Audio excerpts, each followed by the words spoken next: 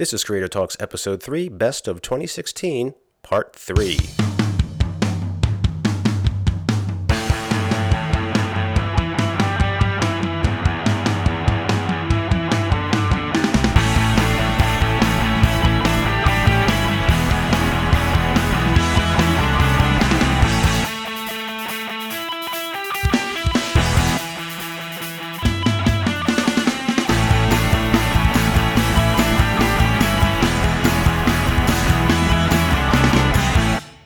And welcome back to Creator Talks. I am your host, Christopher Calloway, here with Part 3 of the Best of 2016.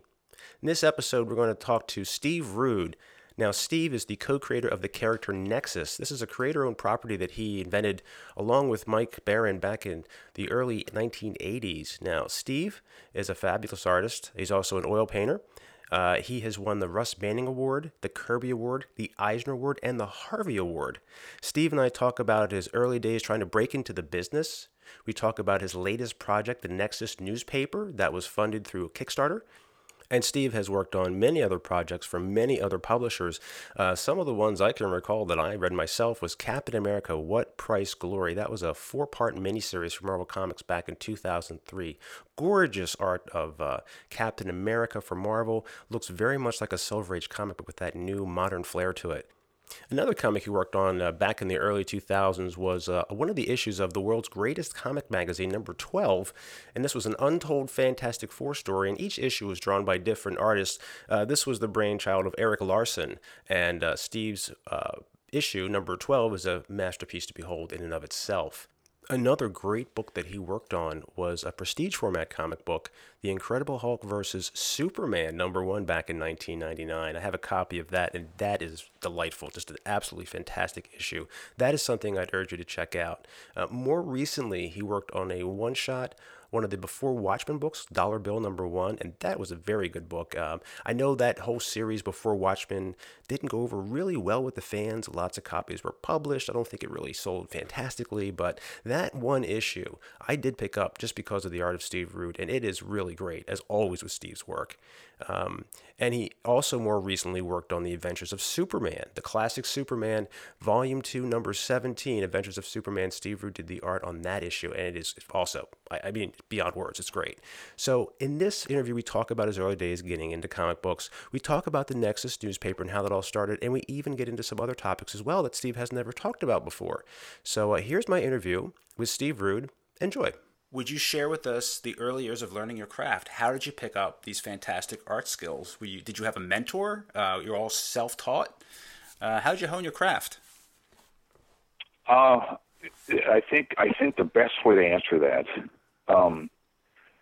is, well, first of all, I have to go back in time and remember, which is not hard. It's not hard for me to go back in time. Okay. I would say the number one thing, Chris, that I had that separated me from other people, as I've learned over the years and began to teach other people over the years, is you have to have an incredible need to succeed. So if you have that, it can take you places where people that don't have that ability will never go. Mm-hmm. You got to have the drive. You have to have an incredible drive. And the way I put it was not to be great, but just not to be average. Mm-hmm. And then from there, if you have that, then everything is fueled from that mecca point, where you will seek out anybody, any book, any person that can help you learn what you need to learn, so that you're not average anymore. It all springs from there. You know that I read a story once where you managed to get an interview with Jim Shooter through Paul Gulacy. And I heard you were very tenacious trying to get that position at Marvel Comics to get some work for them. Could you tell me about that day? What happened? Yeah. Let's see. Let me think. I think this was when Paul was living in West New York, New Jersey. Mm-hmm. This was the first time that I went to New York to try to break into comics, and I would traditionally stop at Marvel, of course. That's where I wanted to work because all my heroes had worked there. Mm-hmm. And then I would go from there, if I got rejected, which I always was, and then I would go to DC, and then I would go to heavy metal because those were the outlets back then. Yeah. And eventually I would end up, hopefully, at Neil Adams' Continuity Studio. Mm-hmm. And, I was there to get advice. If I wasn't going to get work, I was going to get critiques. That's the way we were all trained in art school, to go out, seek great artists and have them tell you what you should work on.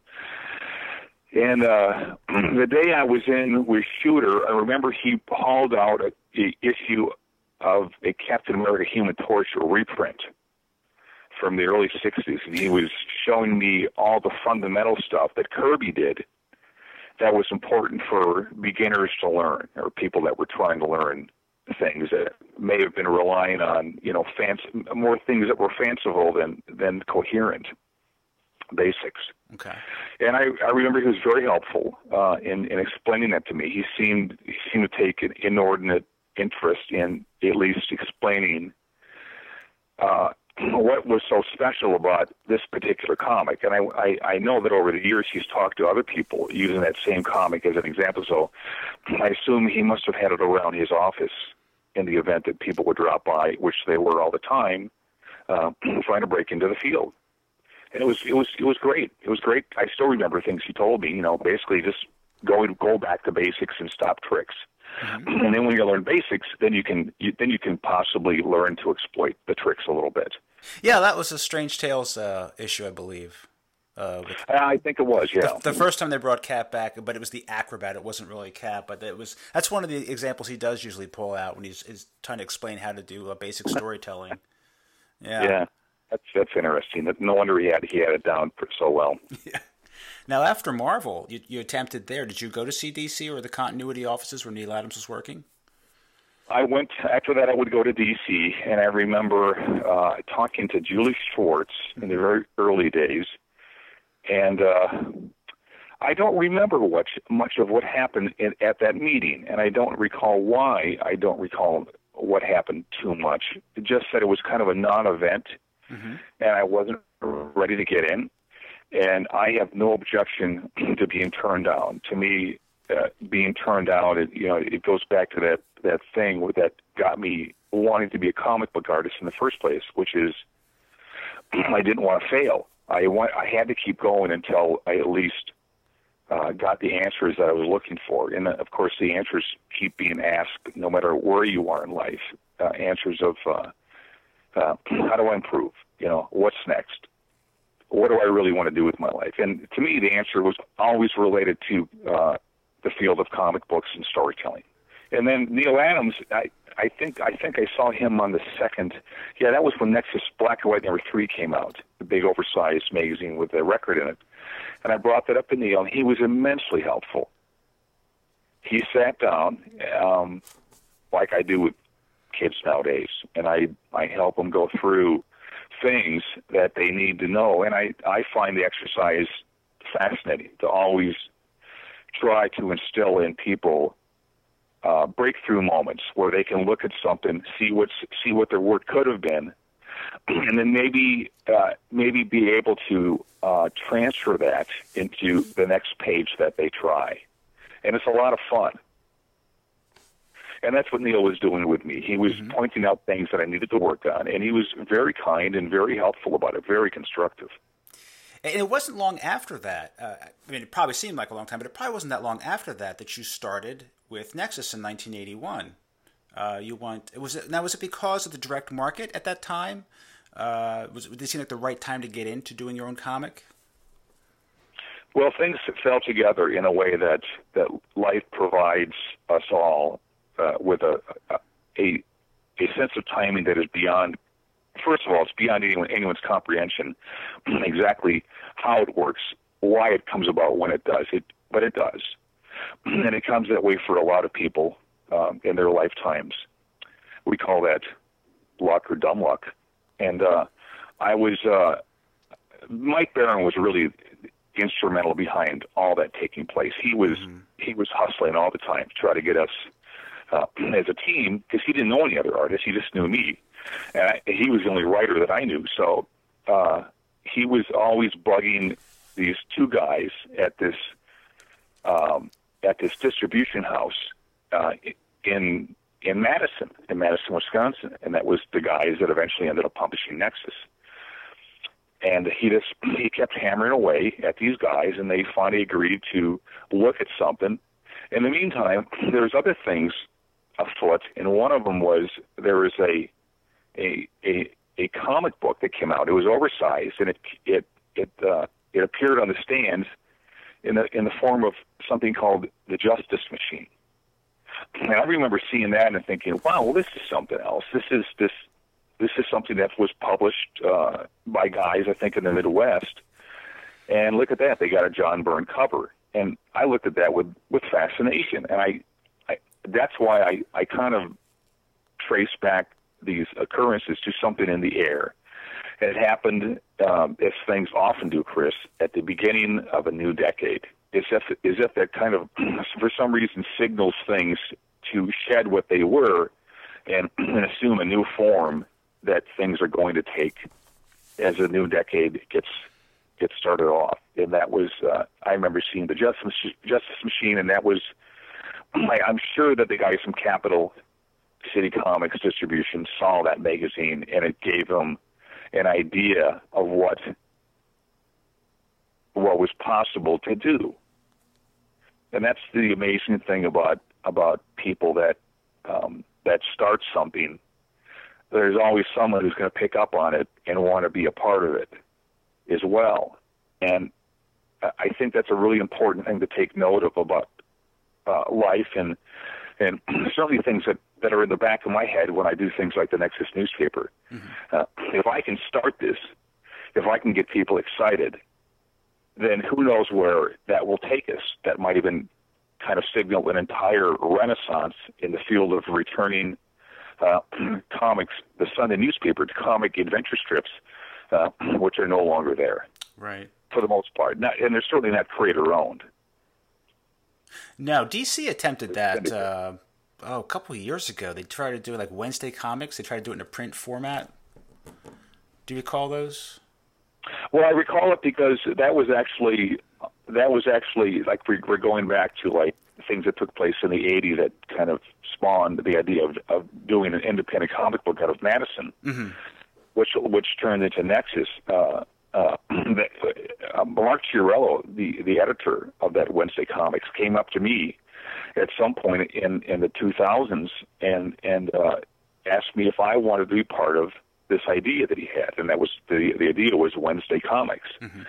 And I immediately took to the idea. I said, now this is original. This is really original thinking. I love it. And imagine doing a full-page comic strip like we all saw back in when we were barely growing up.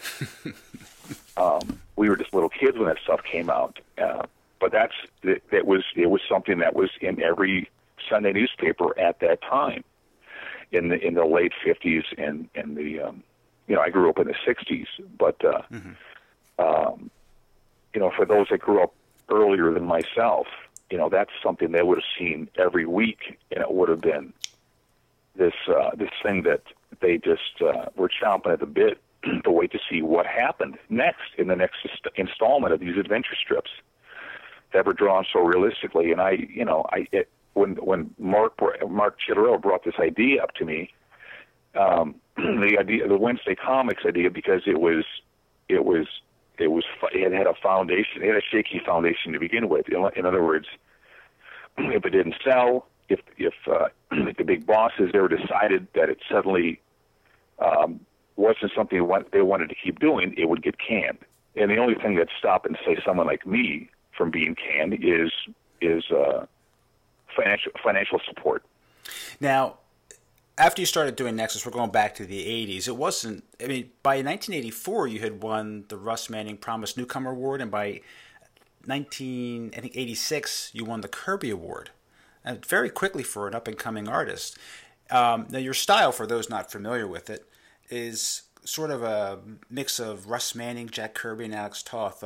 Were those your biggest influences growing up? Did you read their comics and look at some of their work? Well, yes.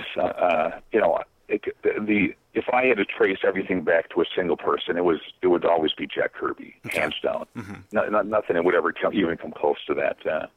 The only thing that did was was most of the comics that came out from Marvel in the mid '60s, like Spider-Man and Iron Man.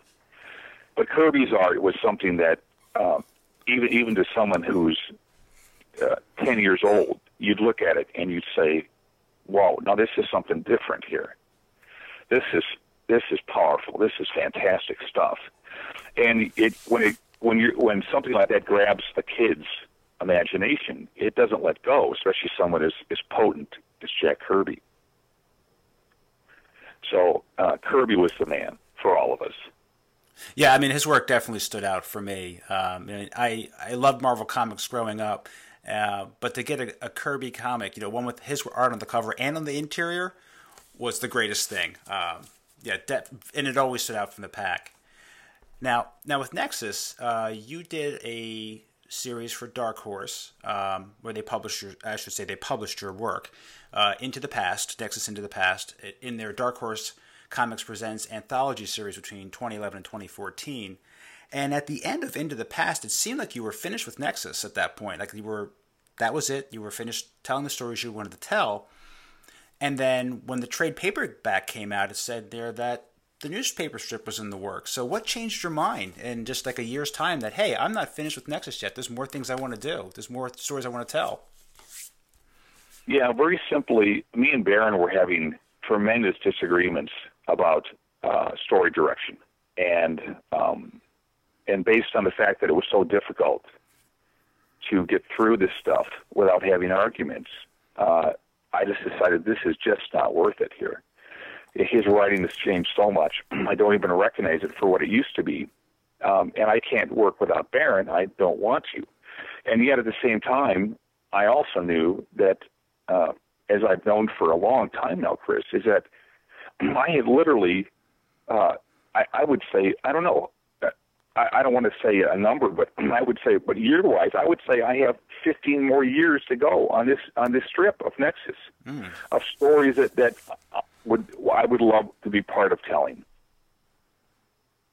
But with the impediment of the disagreements going on, I just didn't know what to do. And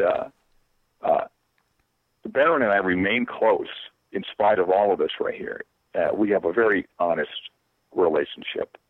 And even when the various things came up that impeded that, we always know where our loyalties lie. And I always hold him in the highest regard. Baron is the guy that started Nexus. He's the one that conceived all that stuff.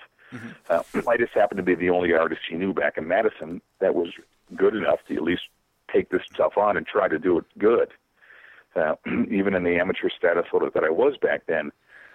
But no, the disagreements led to me thinking, well, this is it. I don't want to work under these conditions anymore. And at some point, when the dust settled, Baron came up to me in Portland at a Portland show, Chris, and said, "Do you want to do another story?"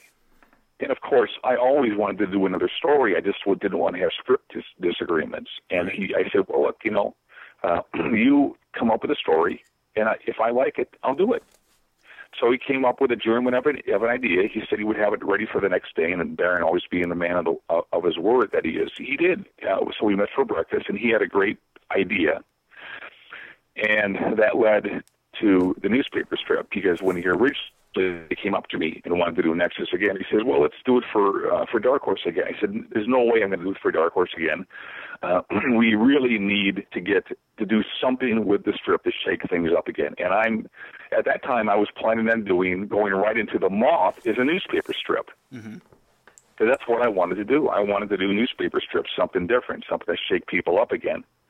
And when Baron came up with that idea that he presented to me at breakfast that day, I thought, well, I don't know if The Moth is going to attract enough people for me to make a living off this newspaper idea. Why don't we lead off with Nexus and see what happens? So that's kind of where everything took us from that point. Okay. So you didn't want to go back to Dark Horse because you didn't want to print again in a standard comic book type format. You want to do something different to really get people's attention. Yeah, because we were getting so little feedback, and artists, writers really need and want feedback on what they do, like the old days when we get in hundreds of letters about something. Right. Now we were getting practically nothing in, and that really bothered me. I do these things for an audience to get feedback on how we're doing, and we weren't getting any feedback from the audience we used to have. So I realized, just on the most basic of levels, I need to do something here to shake things up. So that's the newspaper idea was something I was utterly determined to try to make happen, Chris. Okay. Yeah, I'm curious. I mean, I'm surprised that you weren't getting any feedback. I'm wondering if that's just, is it because people weren't writing any kind of feedback, that they're more used to using social media for speaking their mind? Do you think it has something to do with just how people communicate now versus the work itself? Well, I don't really use social media, but I'm sure that's the culprit, is this whole switch that took place when the internet began intruding into our lives. And I remember thinking at the time I was conceiving the newspaper idea, I thought, well, this whole online thing is something that I don't understand, but if that's where the people are, and that's where a potential new audience is, well, I better look into this, because that may create an entire new audience for us. Yeah, that's something I miss in a lot of the comics. I mean, there is social media, you can go online, you can see people's feedback, but you don't see the letter pages anymore. And it takes a little more thought and research sometimes to write a letter. It takes a little more effort, and it's a little easier just to pop out a quick tweet or something on Facebook, which I have nothing wrong with that. I use it myself, but I just don't see those letters anymore. There's only a few publications out there where I see a letter page, and it is really nice to see letters in the back of the book, seeing what people think about it. Because not everybody is on social media. A lot of people are, but not everyone. And it is good to see the letter pages in the back. To me, it also adds a little something more to the book. A little more content in there. Besides the story, some feedback that everyone can see at the same time in the book. Yeah, well, I tell you, those that never grew up receiving letters or packages in the mail will never quite know the joy of that era. And it's a shame, because it's clear to me, this with my peripheral observation on the world right now, that it becomes less what they're doing right now with the Facebook and all that stuff. It's kind of once removed from having a personal touch to it, where you really have to make an effort to actually put a stamp on an envelope and send it off. Things get easier. The easier things get, I think something happens to people, and I think they get lazy. Yeah. Well, you are once removed from the person, and there's a certain sense of anonymity there too when you're using social media. Like I was just at Baltimore the other week, and it's always really great to sit there and talk to a creator, and they're very eager to speak to people and see them face to face and get feedback. That kind of feedback that you're so hungry for. Like, what do you think? What do you like about this? What do you not like about this? And you're going to Buffalo soon. And I'm sure that's one of the great benefits, is actually get the chance to meet the people that you might have seen send letters or say something on social media. But I mean, there's no replacing that, and I think that's so important nowadays to get out there. Creators are doing it; they're making the time. They're very busy, but they know they have to be out there to meet their public.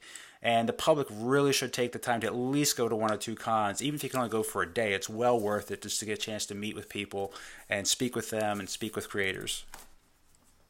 Well, I couldn't agree more. I think the thing that always draws me to conventions, one of the sad things they always bring up to me, the people that invite me to these shows, Chris, is, well, I don't want to intrude on your money-making time and invite you to a panel if it's going to take away from that, and I say, geez, what makes you think I'm there to make money?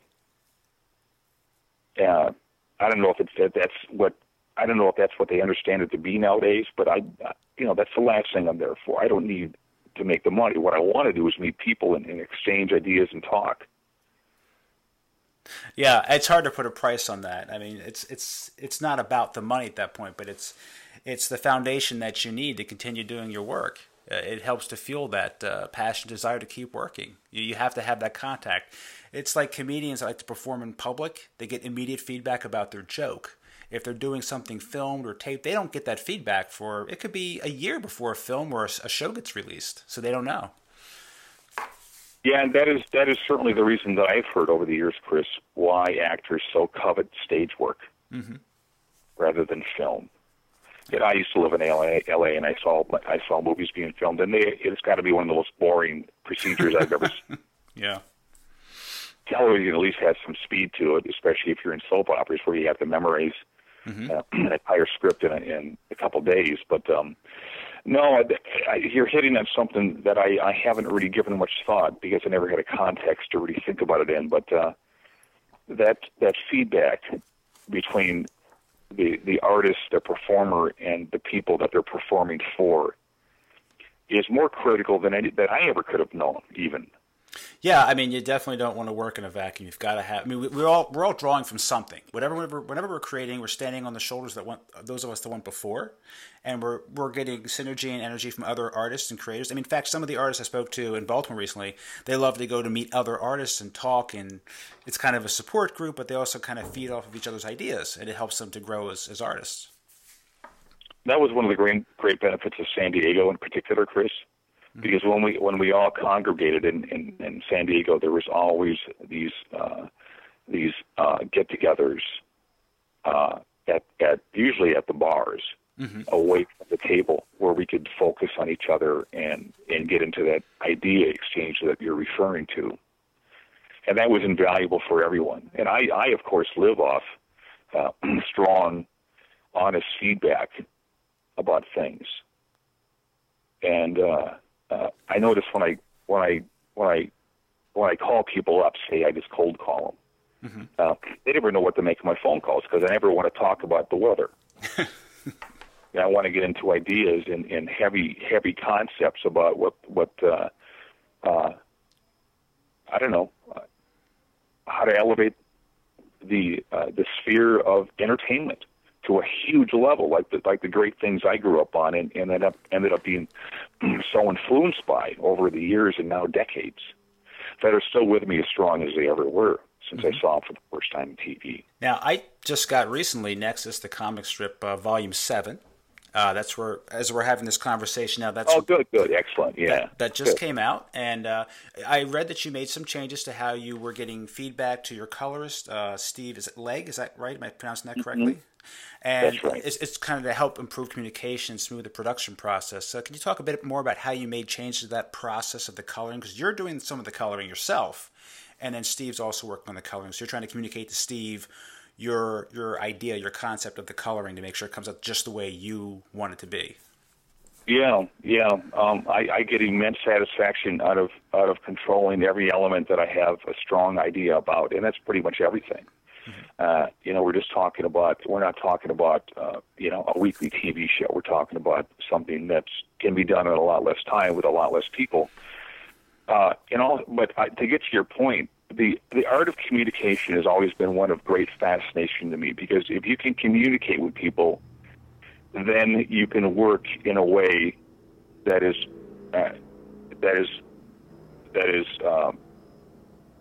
where the miscommunications are lessened to the point where there may not be any at some point, and you're just making yourself extremely clear. So miscommunication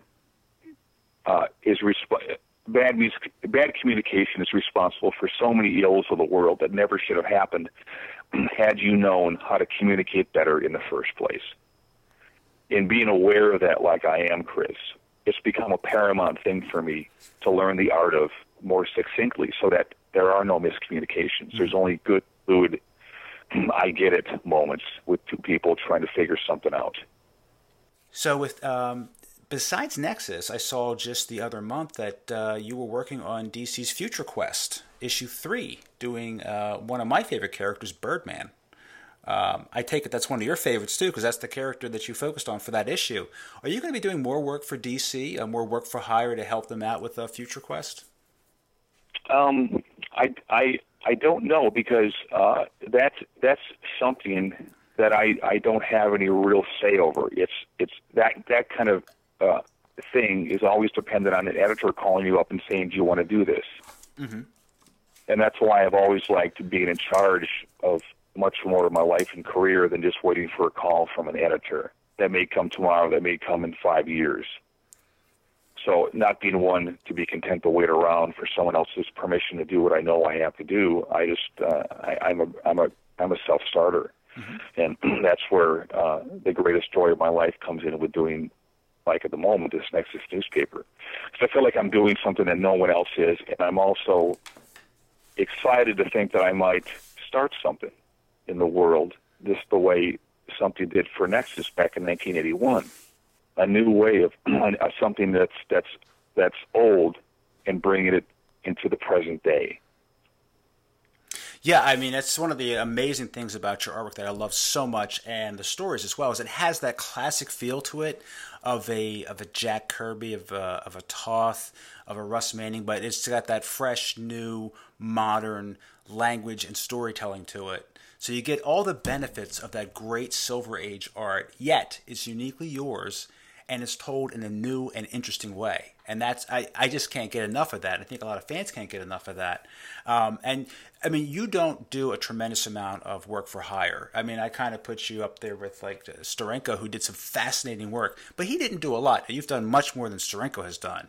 I mean, I remember there was the Hulk versus Superman back in '99. You did a Captain America story that was fantastic.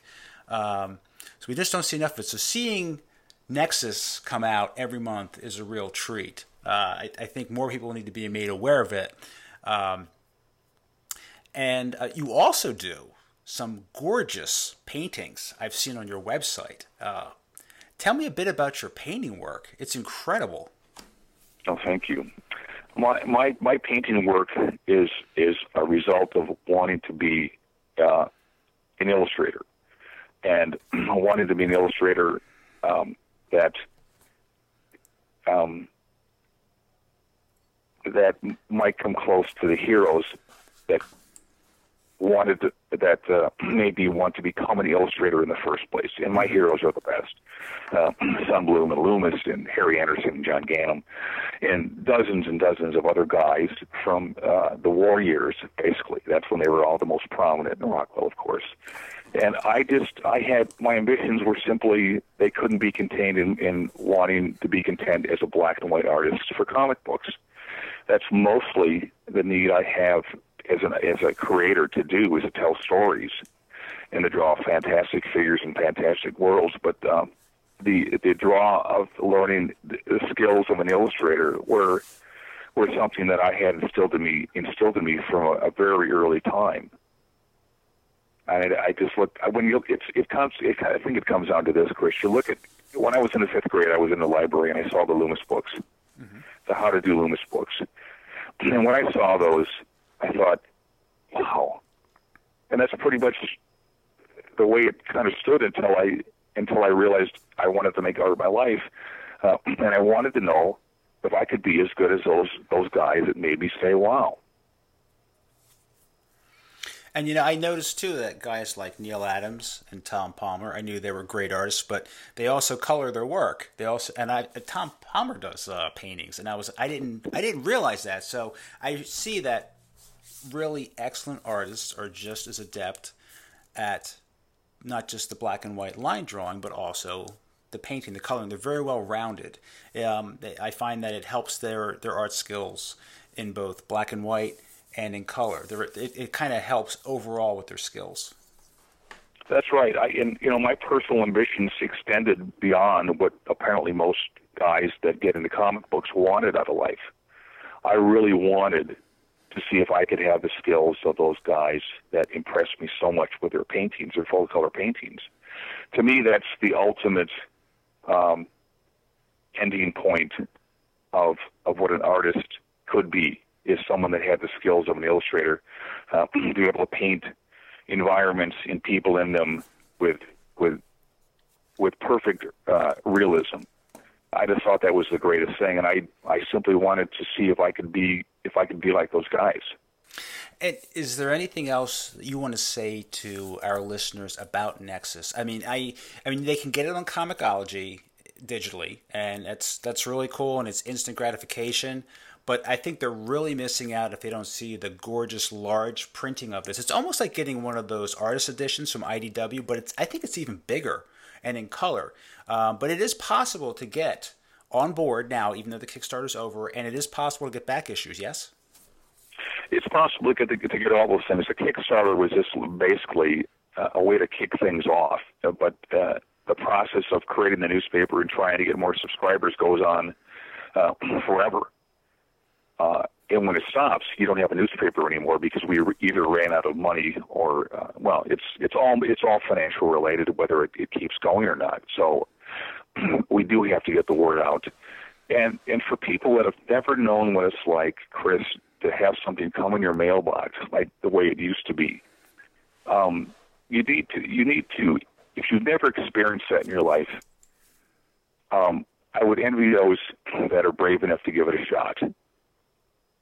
And to find out what it's like to have expectations of something coming in your mailbox that you're really excited about and can't wait to open up, just like kids back in the 1940s and 30s and 20s who waited to see what was going to happen on the cliffhangers of their favorite strips in the Sunday newspaper for 50 years. Mm-hmm. And some of your subscription boxes, I mean, they're actually a box. You have other items in there besides the strip, too. You have prints, drawstring backpacks. You have all kinds of... It's like like one of those boxes you can get online where they have all these cool things in there.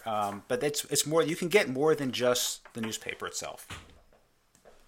Yeah, and that's mostly in the realm of Janelle trying to drum up as much financial support for this thing. Mm-hmm. Simply for the cause of keeping that cause going, so that we can keep doing it because we haven't been kicked out of our houses. Right. That's really what it comes down to. Everything comes down to that. I don't know a single thing on this earth that has basically not come down to something related to profit, and that's a shame because. But it's not going to change. This is our society. I'm very happy the way it is, and but we, there's two things that go on at the Root House. One is producing the strip, and the other is trying to support the strip. Well, it's certainly something that people should check out because I've had people ask me, how do we get people, if they're buying something digitally, to also buy the print, like local magazines and such. And I'm like, well, here's a perfect example of something that you cannot replicate digitally. This is not, the colors look fantastic digitally, and it's very convenient, but they get that full-size art and just the feel. You have this in newsprint and a premium newsprint. It's part of the experience, and it's not something you can replicate digitally. And you can't get this, at least I don't know many comic stores that have this available. Most of this is through subscription, so it's really something worth checking out, and people should at least try a month and see, hey, is this something I'm going to be interested in continuing to, and I think they will. But I appreciate your time so much, Steve, for speaking with us today. I wish you best luck with the project, and I'm going to keep following it. Well, thank you so much. It's always, you're kind of giving me the feedback that I that all creators covet so much. And the fact that you're trying to add your passion to the cause is a great emotional payment to me, and I appreciate it. Thank you. I do have one bonus question I have to ask you, though.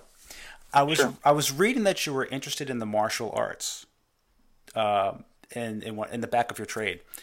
Did you ever actually practice the martial arts? I was in Gosoku-ryu karate, which is just a fancy word for Japanese karate, for a total of about 2.5 years. Okay. And at some point, I started to get so obsessed with it that it was taken away from my art, working on time. Mm-hmm. And that's just typical of me, to get so wrapped up in something. But I have, to me, it was kind of And, no one's ever asked me that, so I'm glad you asked me. I have to really think about the reason. I think the reason came down to an incident that happened when I was in Pasadena. I was in my 30s, and there was this real scumbag that was walking around the sidewalk area, and he was causing all this trouble for people. And I thought, if I had to defend somebody, I wouldn't know how to take this guy down, and I wouldn't know how to take him down fast. Mm-hmm. And the idea of that being so bothered me, and that's the thing that I go back to that gave me the idea and the desire to not wrestle with a guy for 5 minutes and possibly get bruised or hurt. And I thought, well, I've always liked this stuff. I've always been the biggest Bruce Lee fan on the earth. Mm-hmm. Let's try it. And I was always in good physical shape, so I took to it. But honestly, when people would ask me about it, I would say, well, they would ask me how much I liked going to class, and I say, well, I don't. I actually can't stand going. And then when I would say that to people would look at me like I'm crazy. Like, why would anyone want to go to something they hated? And my answer was, I thought it was a necessary thing for me to learn. Mm-hmm. But I never got any satisfaction out of going. I had to uproot myself from my work at 5:30, 3 days a week, and then go and get the gi on, put my contacts on, put my jock strap on, and head off 20 minutes to class. And that's just it was a pain to me. Yeah. But once I consider it to be something like going to church. Once you're there, it's not so bad. Right. Just getting through the door. So once I was there, it was fine. And then at some point, as I got a little better at it, me being the seeker of knowledge that I am, I remember going up against this guy we called the Spanish Bull. Or at least I called him that. He was this little Mexican guy that was this little powerhouse. He was short, and he was squat, and he was powerful. And when I first sparred against this guy, there was no escaping this guy.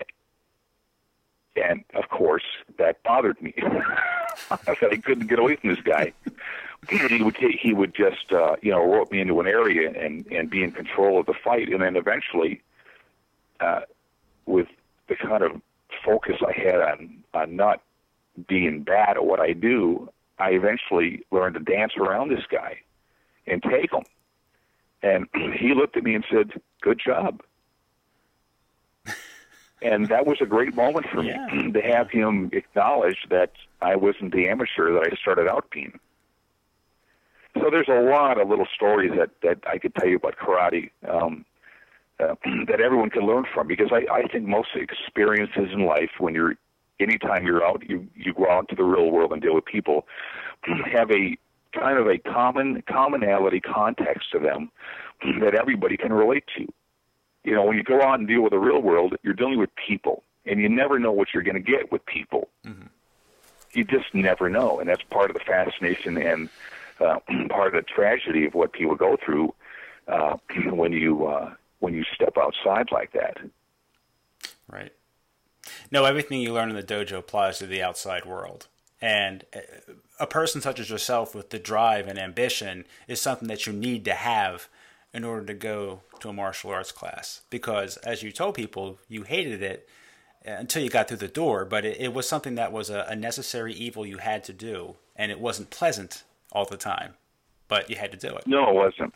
And the funniest thing was that every time I brought this fact to the people that I could stand going, I would never get anyone, even people that had devoted their lives to it, understanding my answer. It was always, why do you do something if you don't like it? So apparently that concept is completely alien to 98% of every human walking the earth. But I was just curious to get your impressions of it, since clearly, and I can see it in your work as well, that you have some understanding of martial arts just by some of the dialogue I see back and forth and some of the Buddhist philosophy and meditation in the latest issue of Nexus. I kind of see some of that worked in there, so I could see where you're coming from. I figured you must have had some in-depth knowledge of this and some actual experience, because I can just tell by the work. It's in there. Well, thanks. A lot of it is, I think, is due to, I guess you would call osmosis from my love of the Bruce Lee movies. Mm-hmm. I pick up I'm such a visual guy. I look at something and I pick up tons and tons of stuff. Mm-hmm. Baron loves the martial arts, and compared to me. Okay. So he's been doing it his whole life and genuinely likes going. I literally could not stand it. Thanks so much for the consideration of this nice interview. I appreciate it, and it was a lot of fun. All right, and that's my interview with Steve Rude. I did that originally back in September for Word of the Nerd as an interview for their podcast, The Comics Word. And that interview was one of my first recorded audio interviews for broadcast on a podcast. So I hope you enjoyed that interview with Steve Rude. I hope you learned some things that you didn't know before. And that's part of the objective of having this podcast, is to interview writers and artists in the comic book field. And hopefully myself and you all learn something about the creator that you didn't know before. You pick up a few new tidbits of information here and there and can pass that along to your friends and sound like the smart one at the cocktail party, sharing all this information. So what I have up next is another interview from the New Jersey Comic Expo, and I wanted to bring someone onto the podcast you haven't maybe heard about before, or maybe you are a fan of this person's work. I spoke with Catherine Calamia for Comic Uno, and she is a comic book, TV, and movie reviewer. She has her own YouTube channel. You can find it under Comic Uno. And I have to say, right after an episode of The Flash or The Green Arrow or one of those other superhero shows is broadcast on television, Kat has an interview up within like an hour or two on her YouTube channel. So she's really on top of things. So it's worth checking out.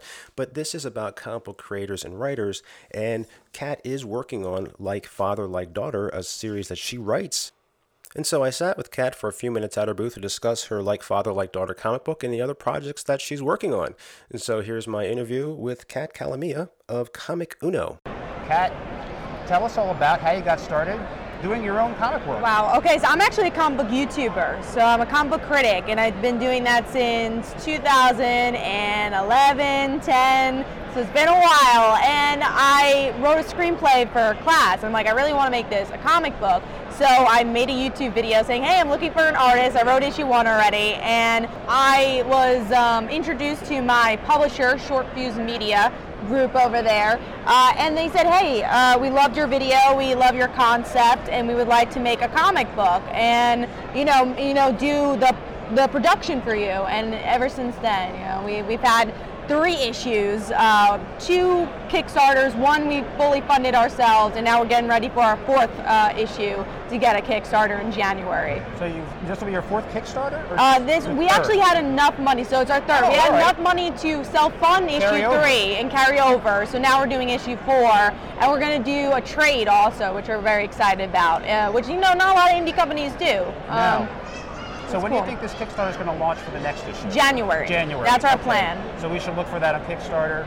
Yes, Kickstarter coming up soon. And all this started because you had your own YouTube channel? Yeah. That got me started, got me the connection. It was just like, I don't know, it was like godsend. I don't know. It was just like, it was weird. It's so awesome that it happened.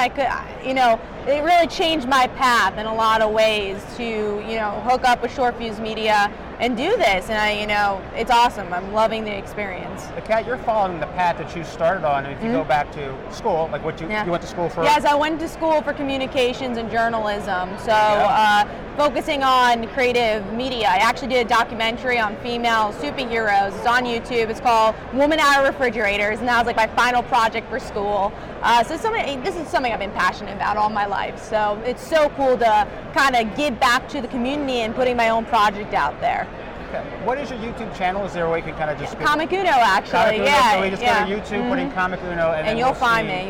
You'll see my pretty face. So tell us about the other wares you have here today that are on sale. Yeah, so we have issue 1. So this is where it all starts. Okay. We have issue 2. It's more based on the high school stuff. I'll give you guys the explanation of what the story's about. And then issue 3. So it's about a high school student. Father left her to become a full-time superhero, and everyone in the world loves him except for her. and she inherits his abilities, so you got to find out what she does with them. Also, we have on sale the Heroes Ignited book, which is a crossover book with all these indie superheroes. So I have a little story in here too. It's really cool, and you get like a free magazine with it, with all interviews, learning more about it. And that's what Short Fuse is about. It's about bringing all these indie companies together, which is so cool. Okay, so you brought together a lot of companies. Now you have your own crossover already. Yeah, already we have a crossover, which is huge for an indie company. Okay, and give us the pitch about the story, just kind of a short synopsis of it. Yeah, so it's about a high school girl. Father left her to become a full-time superhero. Yeah. Everyone in the world loves him except for her, and then she inherits his abilities. And our first issue, it's her dealing with that. It's like, what do I do with this? She kind of has heroic instincts, but that's the very reason why her father left. So what does she do? And that's the whole path, the whole journey of this first arc of, figuring that out. Okay. Excellent. Yeah, it's nice that you've really developed the character. It sounds like it's not just Biff Boom Bang. Oh yeah, definitely. Sorry to say Biff Boom Bang. That's something that makes my skin crawl when I hear it. Yeah, we're not Batman 66, no. but not that there's anything wrong with that. no, it's fun. No, with that. So now you've given us enough of a taste of it. So don't be intimidated. You can jump on now.